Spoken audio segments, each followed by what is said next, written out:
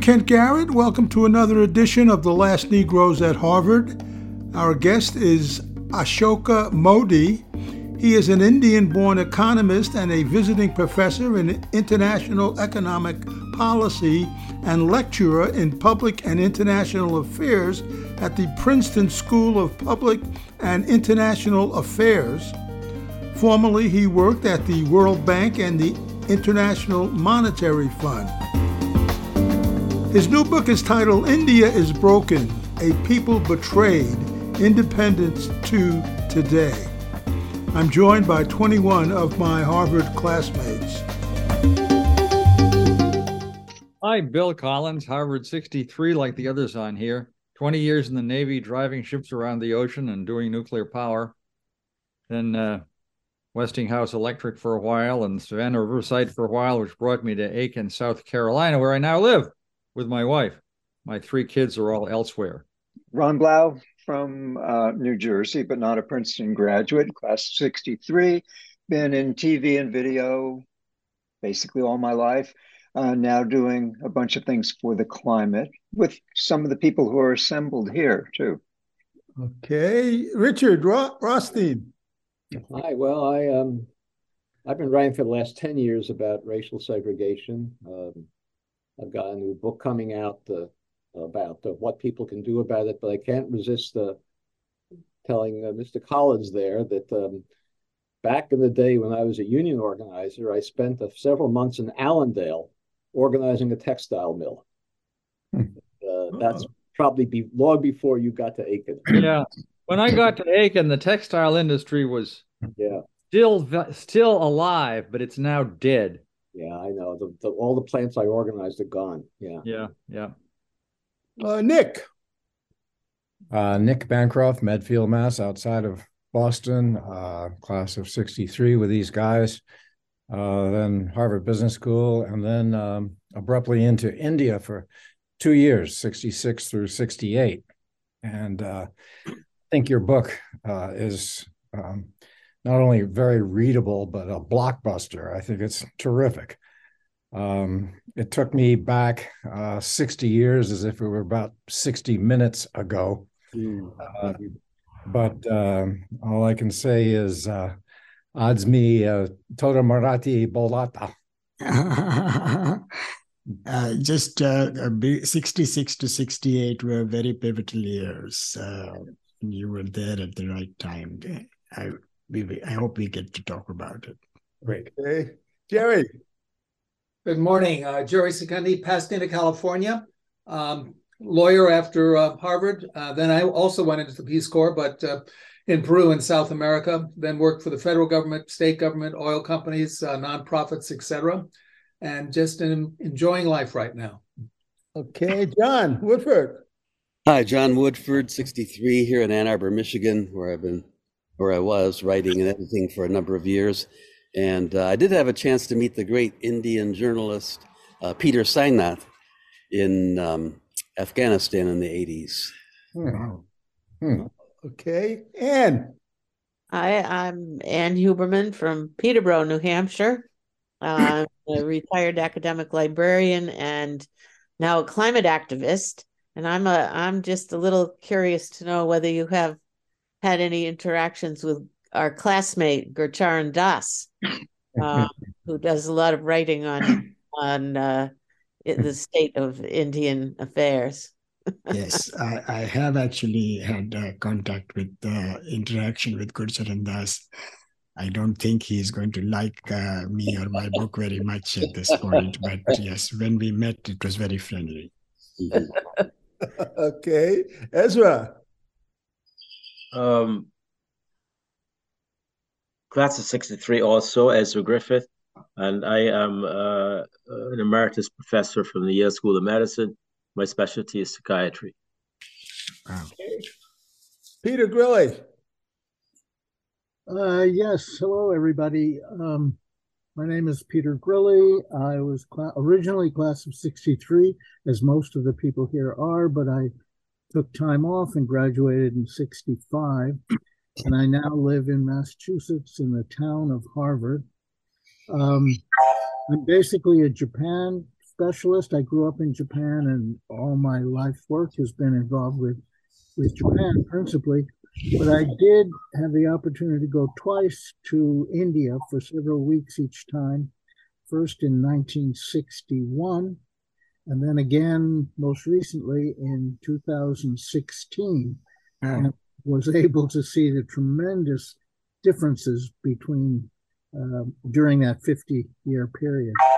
We also had the great good fortune to become friends with Amartya Sen. Wow.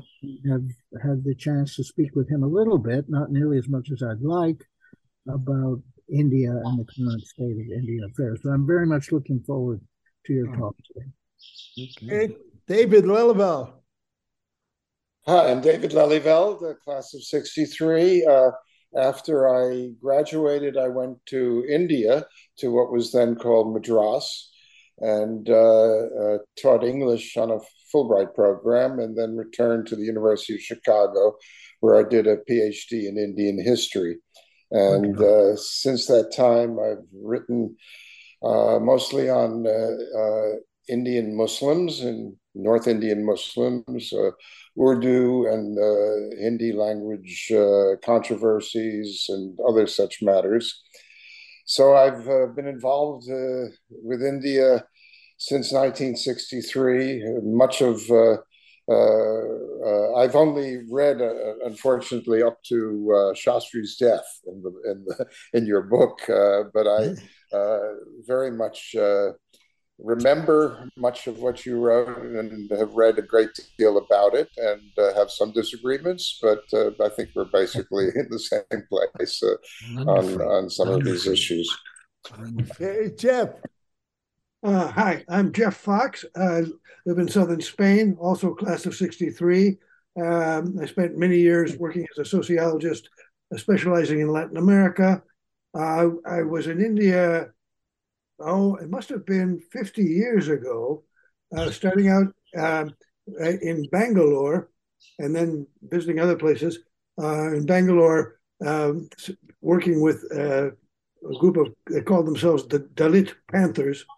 So I'm still keenly interested in India, and I've kept up with it, and I have Indian friends, so I'm very interested in what you have to say. Okay, thank you. Liz. Hi, I'm Liz Morey. I'm also class of 63, and I had no contact with India until January, where I went for 3 weeks with my cousin. And so I spent 3 weeks, January, February of 2023 in India. And of course, for me, it was just a totally wonderful, very, very enlightening experience. I am a almost completely retired clinical psychologist, and I live right outside of DC in Tacoma Park. Oh, okay. Okay, Marcy. I run a nonprofit in New York City that waged a series of resource allocation battles and won a big one, the Westway River Development versus Mass Transit fight. Now I'm looking for the right archivist to categorize our vast and valuable treasure trove of documents and make them more accessible and user-friendly, especially for authors like you who are writing alternative accounts of the histories that were written by the big boys. Have you thought of Princeton University archives? Very good set of archives. Okay, David McGregor. Hi, David McGregor. Live in Queens, worked in city government, and never have had the chance to visit India, but anybody interested in city government has to be fascinated with India. So I'm looking forward to this very much. Okay, Spencer. Yes, Spencer, I was somehow imbued with the spirit of India when I was 3, 4, and 5 years old. I'm not kidding. The music still sings in my soul as I listen to it on records that my mother had. And I always wondered about it. I thought I was Mowgli for a while, but, and he used to live with my dog under the piano in the wolf pack. But in growing up, I've had real beautiful experiences with the Indian diaspora in Tanganyika, which was now Tanzania. Hi, I'm Doug Shapiro, living in Louisville, Kentucky. I've never managed to make it to the continent of India, but I did spend 3 months quite some years ago studying the behavior of coral reef fishes in the center of the Indian Ocean. Okay. David Othmer. Also class of 63.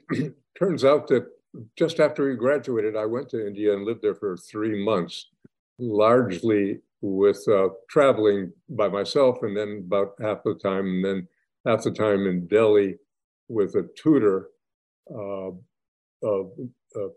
economics tutor named Steve Margolin, who some of you may remember. I know him.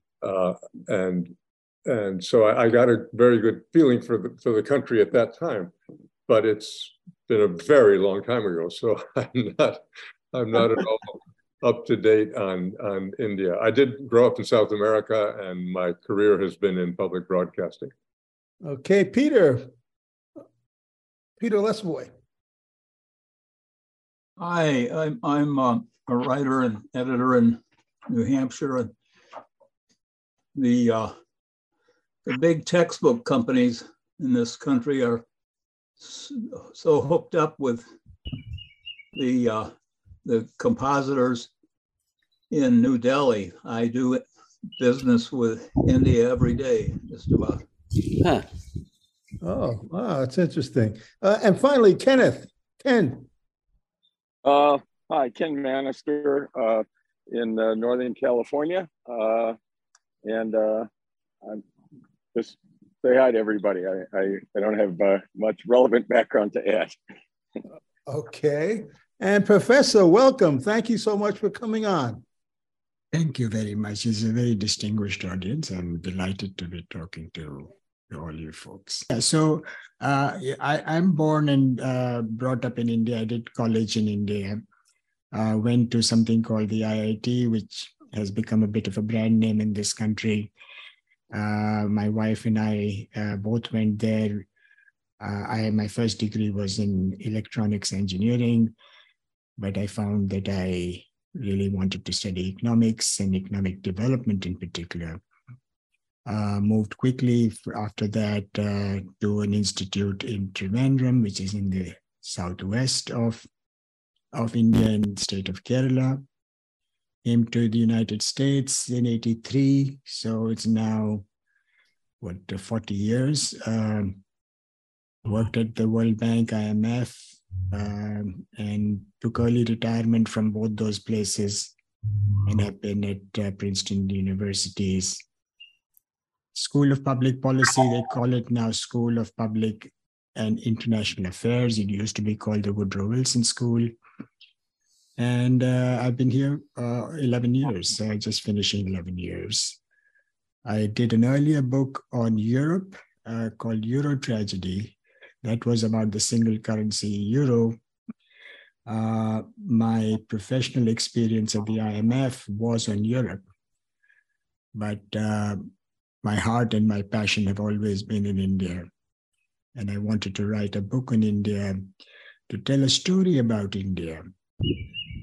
As Kent noted in an email to me, he was struck by a phrase in the preface which said, "This book is a history to inform the present." I felt that just writing on contemporary India was unsatisfactory because so much of what we see today is a product of the past. And therefore, to understand where India stands today and where it's going, we must understand how this historical process is evolving. So I called the book India is Broken. Very dramatic title, but I called it for 3 reasons. One is a continuous failure through the 75 years since independence to create good jobs. And I believe we have reached a point where the backlog of jobs is already large, backlog of job seekers is already large, and every year 7 to 9 million new people come onto the job market, young people who want jobs. And so over the next decade, by my estimate, India will need to create 200 million jobs to fully employ its working age population. And this comes against a background where in the last 10 years, there has been virtually no job creation. Just one technical point I should clarify at this point, that when we talk about the employment challenge in India, it is improper, incorrect to use a statistic that's used in advanced economies called the unemployment rate. In the Indian context, very few people can afford to be unemployed. And so they typically enter into what are called work sharing arrangements. So a family farm, small business, they share the work. And they therefore have a lot of downtime during the course of the day, the week, the season. And the extent of this underemployment is so significant that if you took away something of the order of 15, 16% of the workforce from the work that they ostensibly do, you would see no decline in output, in economic activity. That's the employment challenge, that you have to create jobs not just for those who call themselves unemployed, but for those who are vastly underemployed. And even those who do have jobs, they toil long and arduous hours, often at pitiful wages, with no social security benefit. Just one statistic that I might give you at this point is that through the 75 years since independence, only about 10% of the Indian workforce has received a regular monthly or weekly salary with at least one social security benefit. So that's the employment challenge. And I believe that we have reached a point where the challenge has now become so large that it's not clear to me how India is going to solve it. Below the challenge of jobs is that of what I call public goods. For those of you who are economists or have, or you're all very distinguished scholars in one way or another, the term public goods is used in various ways. I use it for education, health, livable cities, the judicial system, clean air and clean water. And in all of these dimensions, India has either fared poorly or in fact, things have become worse. So in education, for example, only sometime in the 90s did India achieve full 100% primary enrollment, primary school enrollment. But since then, despite that enrollment, the quality of education has been very poor. Fifth grade kid cannot do division. The reading comprehension is very poor. And so what happens is that because the preparation in primary school is so weak, as they go up the school ladder, they fall further behind and they're never able to catch up. And something of the order of the last number I see, something of the order of 30% of kids drop out of school in high school. And those who do go on to college, go into various so-called garbage colleges, which produce degree, which gives them certification rather than education.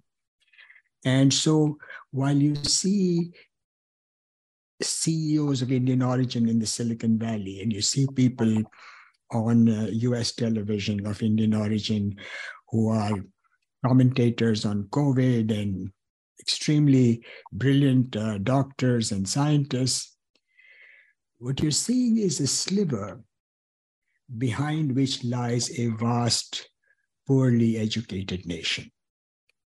Healthcare is poor, but the two areas that I just want to highlight now, we'll come back to some of this, I'm sure, are the judicial system and the environment. The judicial system is broken, literally broken, in many dimensions, but just one statistic I will give you is that there's the prison population is about 600,000 prisoners. By American standards, that's not a very large fraction of incarcerated people. But of that 600,000, three quarters of that number are what in India we call under trials, meaning that they are in prison awaiting a trial. And often the period of awaiting the trial is so long that it exceeds the sentence that they might have received if they had been tried and convicted of the crime they were alleged to have committed. And while in prison, therefore, custodial torture is not uncommon to extract so-called confessions. And as a consequence, the police exercise a very sort of draconian influence on society. So it's not as though the police comes and intimidates you every day, but there's sort of like a fear hanging over society that if I'm on the wrong side of the law, I get trapped into a system from which it's impossible to get out. And then, of course, the environment, you've all heard about air pollution in India, but to me, what is even more serious is that virtually every river in India is dying because of effluent discharge, of unplanned and chaotic urbanization, construction debris being thrown into rivers, groundwater exploitation on the banks of rivers for very intensive agriculture, so that the natural flow of rivers has been disrupted for a wide variety of reasons. As a consequence, rivers are both, oddly enough, bereft of water, and what water there is tends to be polluted. So the lived reality of people, when you combine the jobs and the public goods, is weak. And so the question that I was faced with when I started writing the book is why? Why is this the case? And this is the third failure, the third aspect, which in some sense causes me the greatest pessimism. And that is what I call the erosion of social norms and public accountability. There has been a gradual, it started in the Nehruvian period, and Mrs. Gandhi, Indira Gandhi, 66 to 68, even well before her emergency, legitimized a style of governing where it became okay to be corrupt as a senior politician. The erosion of social norms and public accountability is important because it leads to what I call a bad equilibrium, by which I mean that if sufficient number of people behave according to norms that disregard the rule of law, then it is in everyone's incentive to do the same. Right. So I sometimes use an adaptation of the biblical quote, which says, "Do unto others before they do unto you." So it is in your interest to cheat someone because you think if you do not do it, they will cheat you. And the same thing happens in public accountability. When there's public unaccountability, it is not in the politician's interest to impose accountability on themselves. So we have all the fine laws. For example, India's environmental laws are some of the best in the world, but everyone disregards them with complete nonchalance, as though, why would anyone take them seriously? So it is the erosion of social norms and accountability that I believe is the part of the problem and the source of the pessimism, which leads me to conclude that the lived reality of people in terms of jobs and public goods will get incrementally better potentially, but not on any sustained basis, not in a way that is commensurate with the needs of the people. One last comment I'll make, if you don't mind, is that this is all the book. I started writing the book about 4 years ago. And you never know when the book comes out and what's happening in the world at a time when a sort of economic history of this kind comes out. But this is a moment at which there is a certain giddiness about India. There are lots of newspapers and commentators who say this is India's moment. This is going to be India's decade. In fact, some people say this is going to be India's century. And to put it simply, that is a narrative generated by a government that has a self-interest in projecting itself, an elite Indian. So India's population is about 1.4 billion.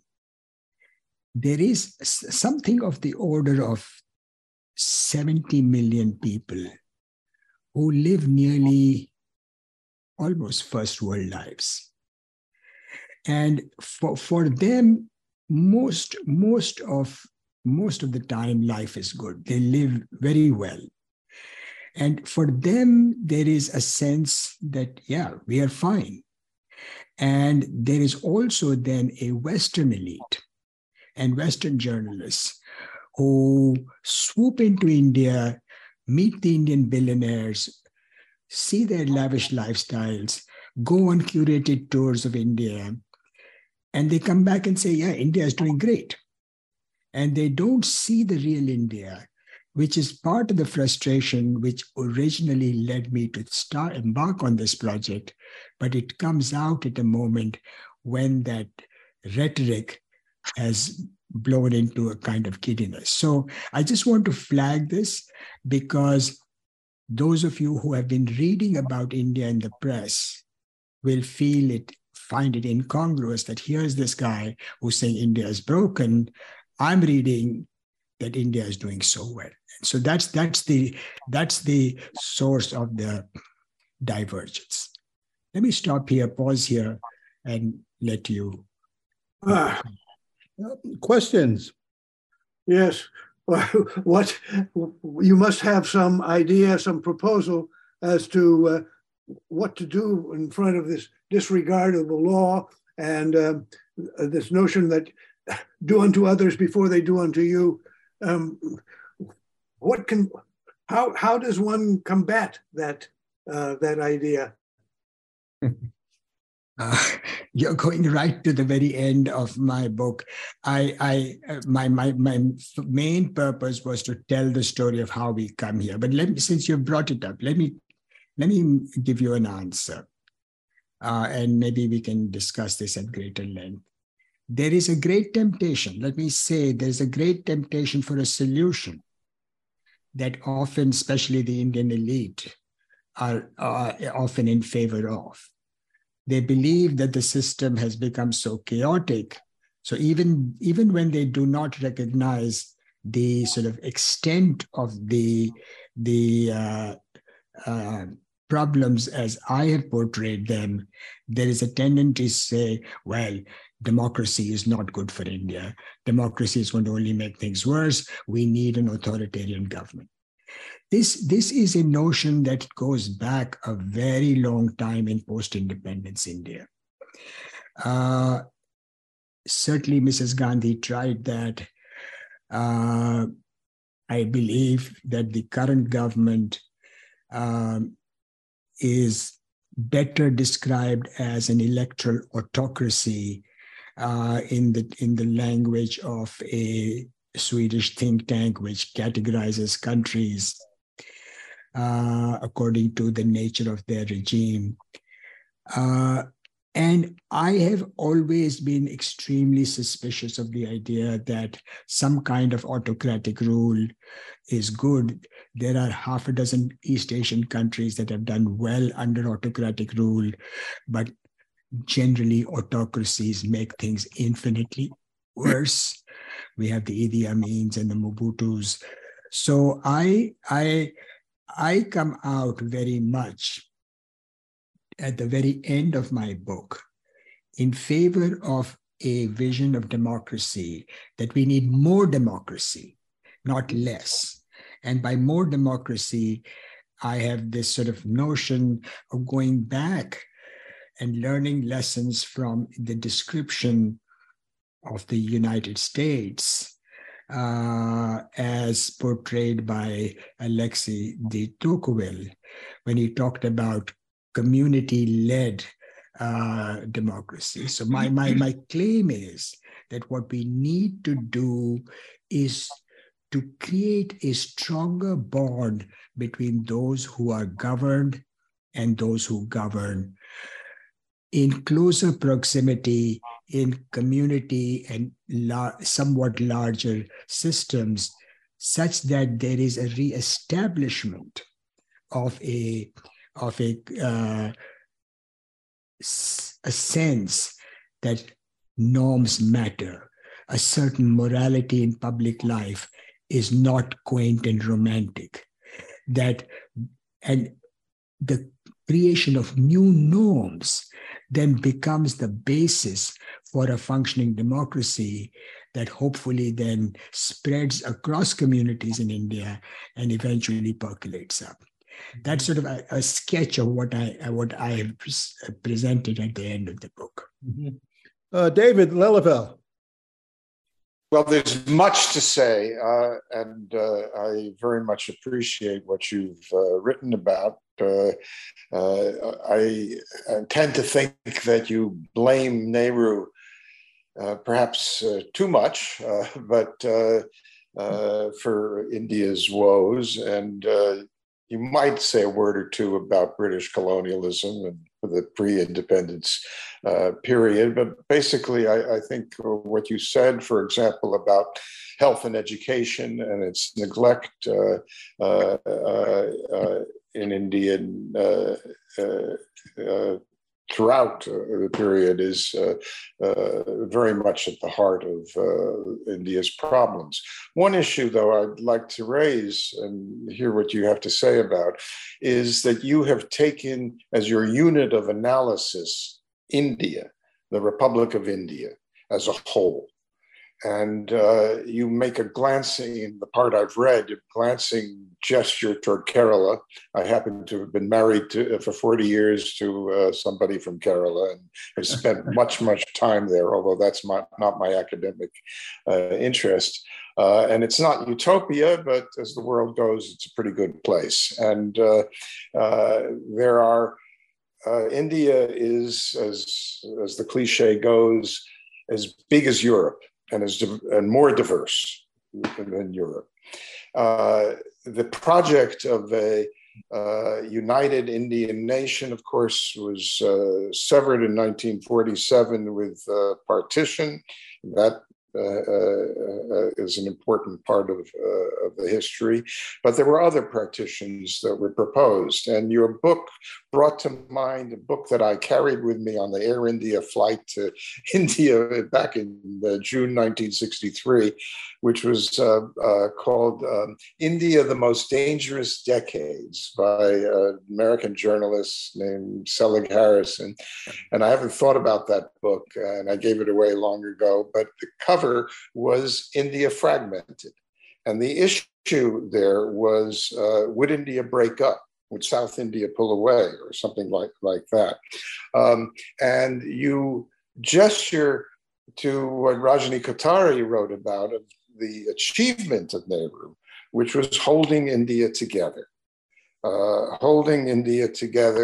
creating some kind of idea of India that has, for better or worse, sustained the country for a long, long time. And whether that's a good thing or a bad thing, whether an independent Kerala, Travancore, as it was proposed, would have taken off. And, it's not a small country. It's 40, 50 million people, and it's one of the smaller states. India is full of potentially independent states. I don't think that would have been a good thing, but when one talks about India, one has to think about its variations. And as you know, Kerala has and I'm not up to date on it, but has a per capita income about the same as Bihar. But the difference is distribution and public good that has been achieved there, not without corruption and not without all sorts of political problems. And one can say that about other locations within India, that there are places that have achieved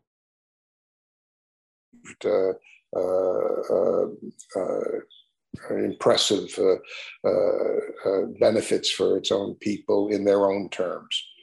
So, David, look, you raised a number of very important issues. I've tried to sort of check them in my head, and I'm going to respond to, I hope, everything.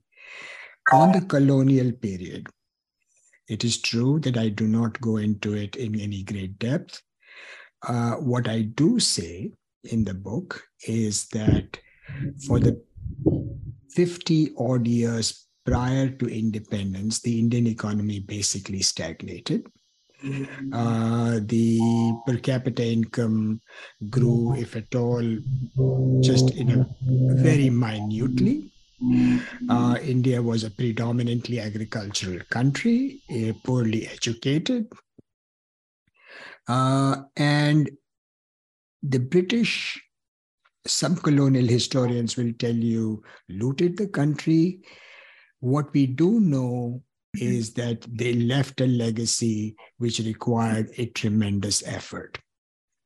And I am judging or writing my history on the basis of, given that legacy, how well did we do? On Nehru, again, you're 100% correct that Nehru was a much loved man, a man of high idealism. And in fact, my father, who passed away at the age of 97 a couple of months ago, was unhappy with my characterization of Nehru just as much as, if not more so, than you are expressing. And I kept asking my father, as I'm going to ask you, was it not the task of independent India to give primary education to all kids? Was it not the task of independent India to create good health for children, to give them good nutrition? My problem with Nehru is that by going into a heavy industrialization policy at the start, he almost from the start, for the first 17 years, precluded the possibility of creating good jobs. because he created an economic system in which skilled jobs for a few became the norm from which we have never escaped. So these liabilities that carry on from Nehru's period in terms of the economics, poor job creation, poor delivery of public goods, and as some of you know, the corruption was more at the lower levels, but in 1964, there was a parliamentary committee that reported on the state of corruption in India. And that state of corruption report was very grim reading, which said that there is widespread corruption, including in the judiciary. And so Nehru leaves behind a legacy of a country that has essentially had an unchanged rate of poverty over 17 years, a structure of export production that is virtually unchanged, an increased backlog of jobs, and a sense of social anxiety in society that lead to protests, social protests, which then when Mrs. Gandhi comes, inherits as the legacy. And Mrs. Gandhi, instead of trying to address them, becomes what today we call a populist politician, wherein she makes the preservation of her power against this social protests and opposition the main objective of her 17, 18-year rule. And so we have this continuous legacy where the difficult and unfortunate start leads to an unprincipled politician who makes use, in some sense, of that legacy that Nehru leaves to make things even worse. That is sort of my assessment. That is why the criticism of Nehru, criticism not as a man, but criticism for what he did. One last point you made a number of times, you said I have only a passing reference to Kerala. That is correct. That for almost the first half of the book, both during the Nehru period and Mrs. Gandhi period, the regional differentiation across India is only very lightly addressed in the book. But in the second half of the book, I have very extensive discussion because by now, the regional differentiations become much more obvious and their dynamics become much more prominent. So I having been myself, having lived in different parts of the country, I'm all too aware of the differences. And so it is very much there in the book as we move along the story. Okay. Nick. Wow. Covering a lot of ground. When my wife and I first came to Kolhapur in Maharashtra, we heard so much about Shivaji that we thought he was a local politician. We kept looking for him, and we saw a small statue of him in the center of Kolhapur. But we soon learned that he actually lived in the 1600s. And he was a hero, not only in Maharashtra, but through lots of the rest of India. So there's a history of leaders leading the way and carrying people along with them.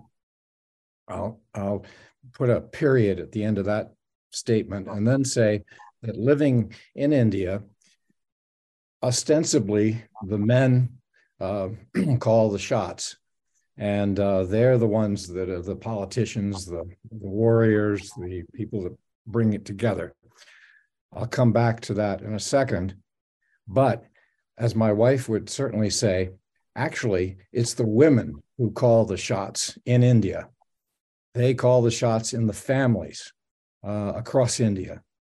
And And then to tie that to Kerala, Kerala has a matrilineal operation going on in certain groups of people that are very successful.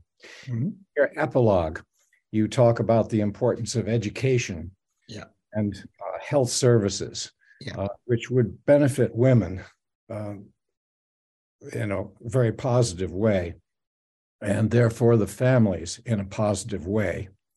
And that gets me to my question. You talk in your epilogue about, in essence, one option is to build from the bottom up. Yes. And in India, there's quite a strong system of government, it seems to me, that is similar to the system that we have in New England of selectmen and town meetings. In India, it seems that, at least around Kolhapur, the panchayat system was extremely strong. And my question is the panchayat system strong enough and pervasive enough across India that that could be the basis of working from bottom up for reform and women's education, children's education, healthcare, so on and so forth? Self-interest, basically, through the panchayat system. Yes, so when I spoke about local democracy in response to the first comment and question, that's almost exactly what I meant. It may not be exactly the panchayat, it might be sort of groups of panchayats, but as close to the people as possible. In India, the term used is decentralized governance, which includes small groups of panchayats sometimes. That to me is sort of an Indian adaptation of what you're describing in the New England context, the type of governance that the political scientist Robert Putnam has talked about. That's sort of the Indian version of that. The panchayat system is unfortunately very weak. And the only place where it has been successful is in Kerala. And even in Kerala, the system has managed to move along in a somewhat fragile framework. It is the strengthening of that system that, as you quite rightly point out in my epilogue, I refer to as India's best hope. So I think in terms of the objective that you lay out, if I understand you right, I have the exact same objective. The difficulty is that politicians at the national level and then at the state government level are very reluctant to transmit resources and authority to the lower levels at the panchayat. And so it is that limitation that has held things back, even though in principle, India has been committed to that kind of governance for a very long time. On Nehru, I mentioned in passing my relationship with my father. And I regret to this day that I was not able to give him an answer that satisfied him. And I see some of that in the commentary today. Nehru was a very beloved man. There's no question about it. Nehru was a good man. There's no question about it. But Nehru, I'm going to say this as bluntly as I can, without any ill intention. He was an elitist. He was a top-down guy. And the result was what you describe. It wasn't that he was trying to imitate the West. What he was trying to do was his notion of a scientific modernization of India. And in his vision, India had, through this long period of colonial rule, missed out on advances in science and technology. and that now India was independent. This was a moment of great hope, and that if India could harness that science and technology for long-term development, India could very quickly move on to bigger and greater things. What he missed, unfortunately, was despite his knowledge of history and him being a very important 20th century historian in his own right, he missed the fact that primary education is the bedrock of all development. Whatever, in the last 350 years, since the Industrial Revolution, there have been two essential correlates of economic development: mass education and bringing more women into the workforce. There is no exception to this rule. There is no economists debate about the causality. Does education cause growth? Does more women participation cause growth? I don't know what the causality is, but I know that there is an irrefutable association. Whether you look at the United States, whether you look at Japan, the most proximate example in Nehru's time was Japan, which had undergone a massive primary education revolution in the late 19th and early 20th centuries. And it is that neglect which was also highlighted to him by Rabindranath Tagore, a name very likely familiar to this audience. So it's not that he did not know, but he had no concept of getting his hands dirty. You had a second point which I wanted to comment on towards the end. What was your last question? The last question was on Indian cultural origins. Okay, yeah, right. So look, on the cultural origins, there was one element that kept recurring through the process of writing this book, and that was the Indian caste system. And for many Indian historians, that is the central element of post-independence history. And I recognize that the caste system and the hierarchies and divisions it creates is an abhorrent system. But I have concluded that India was subject to larger moral failures. Larger moral failures in the sense that the erosion of norms and accountability led then to a loss in the loss of trust and cooperation in society. And elements of that included relatively widespread corruption from the beginning, which then gathered force. And then towards the end of Mrs. Gandhi's period, by the early 80s, we also have a class of criminally charged politicians coming into politics. So that, one statistic that you will see if you look at my book is that in the 2019 national election for the Lok Sabha, which is the national parliament, 29% of the elected legislators, parliamentarians, carry charges of serious crimes such as rape, murder, extortion, kidnapping. Awful. When people talk about India as a democracy, I understand what they mean, that we do have elections. They seem to be well conducted. If there is rigging, it's not obvious that it's extensive, but there are the innards of the democratic process are being eroded for many reasons, one of which is the widespread prevalence of criminally charged politicians.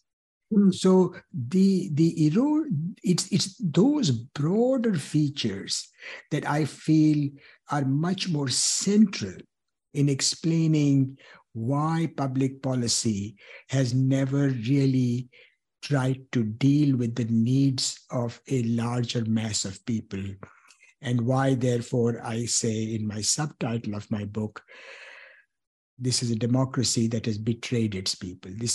That phrase comes from James Madison, who says that a democracy is intended to reflect the priorities of people through the political parties who represent them. And my conclusion is that the political parties, once elected in power, cease to represent the people, or at least their interests. Well, thank you so much for coming on. It's been really great. Thank you very much, Ken. Thank you all very much for such a lively discussion. That was Professor Ashoka Mody. His new book is titled India is Broken, A People Betrayed Independence to Today. And that's it for this episode of The Last Negroes at Harvard. I'm Kent Garrett. You can hear more episodes on our podcast, which you can find on Apple and Spotify, or from wherever you get your podcast. Plus, you can read all about us in the book, The Last Negroes at Harvard.